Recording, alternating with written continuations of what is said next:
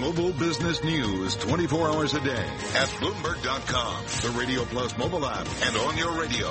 This is a Bloomberg Business Flash. From Bloomberg World Headquarters, I'm Charlie Pellet. We have got 13 minutes to go ahead of the close. The S&P and NASDAQ both are at records. The Dow pushing higher as well, up 88 points now on the Dow at 21,101. That's a gain of 0.4%.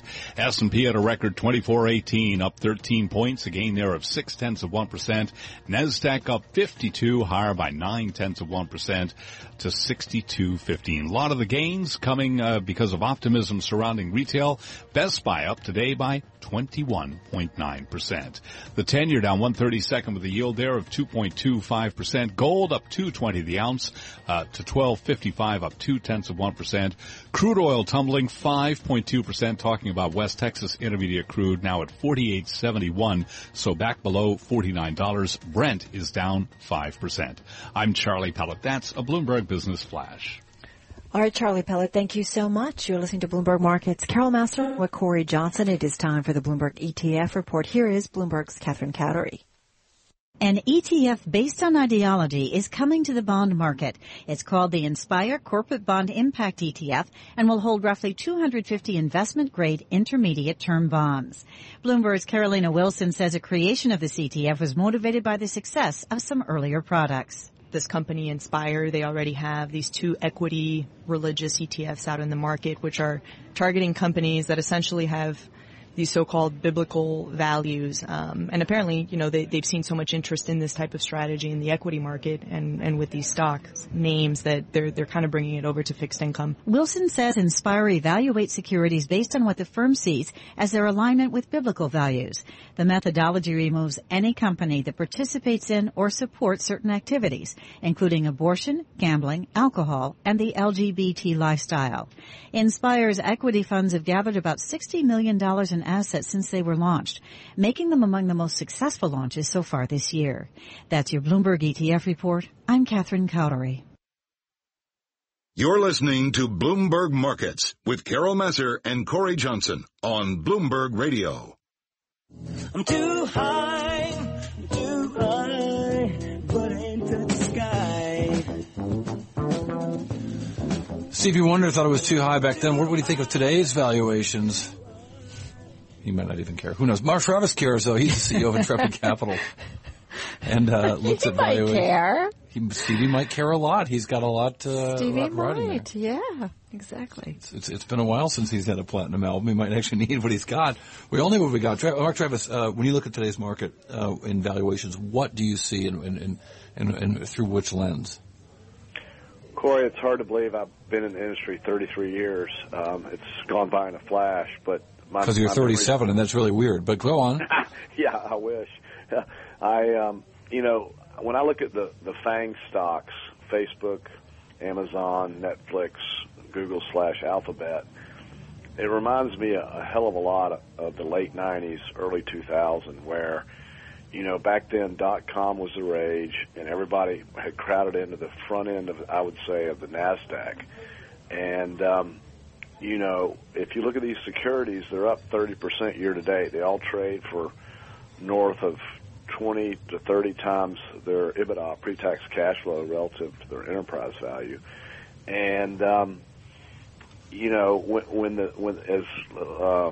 Led Zeppelin says, when the levee breaks, it's going to be interesting.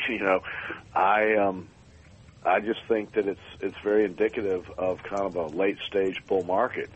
And what you have, I think, is the kind of global rate suppression led off by our central bank has lulled investors to sleep with low volatility, and so the natural inclination is to go into something like the index. So we now have ETFs and index that care more about size than value, and it perpetuates itself until it doesn't. And I liken it a little bit to some people. I'm old enough to also remember portfolio insurance, which was sold by Wall Street in the mid to late 80s. And basically the idea there was we were going to sell futures against your portfolio in a falling market. And that came to an end in October of 87. So we've got all manner of ETF products, some of which are levered, long, levered short, many of which y'all were just talking about one that's got corporate debt in it, which assumes there's always a bidder. And I just think that it's okay for people to sell. Well, so the Zeppelin lyric, I think, is when the levee breaks, I'll have no place to stay. I mean, where do you stay right now in this market? What do you, with that outlook? What do you do with your portfolio? Well, Cory, it depends on which of the 6 funds that we run in Intrepid, but various degrees of cash. In the Intrepid Capital Fund, where I'm the lead PM, that fund has always had, over its life, somewhere between 10 and 20% in cash. And for the simple reason that I tend to traffic in the illiquid parts of the capital markets, smaller cap equity, generally U.S., not always, as well as shorter duration high-yield debt.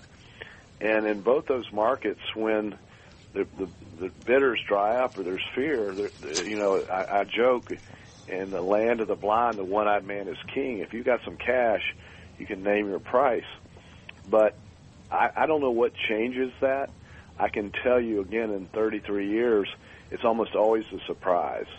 It's a currency revaluation. It's a merger that didn't happen, in 1990 with United Airlines. It's a Thai baht currency. It's a Russian ruble currency. It's a portfolio management insurance gone awry. It's an ETF in August of 15 that didn't price, and all of a sudden, the Chinese currency revalues. So it's something that lurks in the future, and I think we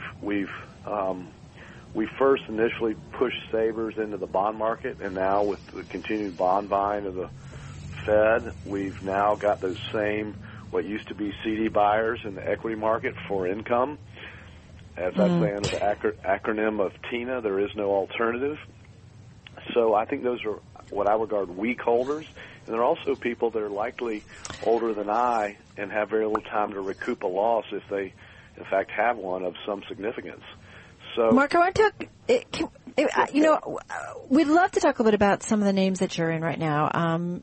Your fund, the Intrepid Capital Fund, 4-star Morningstar rated. You're beating about 2/3 of your peers over the past year. Talk to me about, is there any new names that you put into the portfolio, or tell me about, like Syntel. Is that something you've had for a while? No, that's actually new.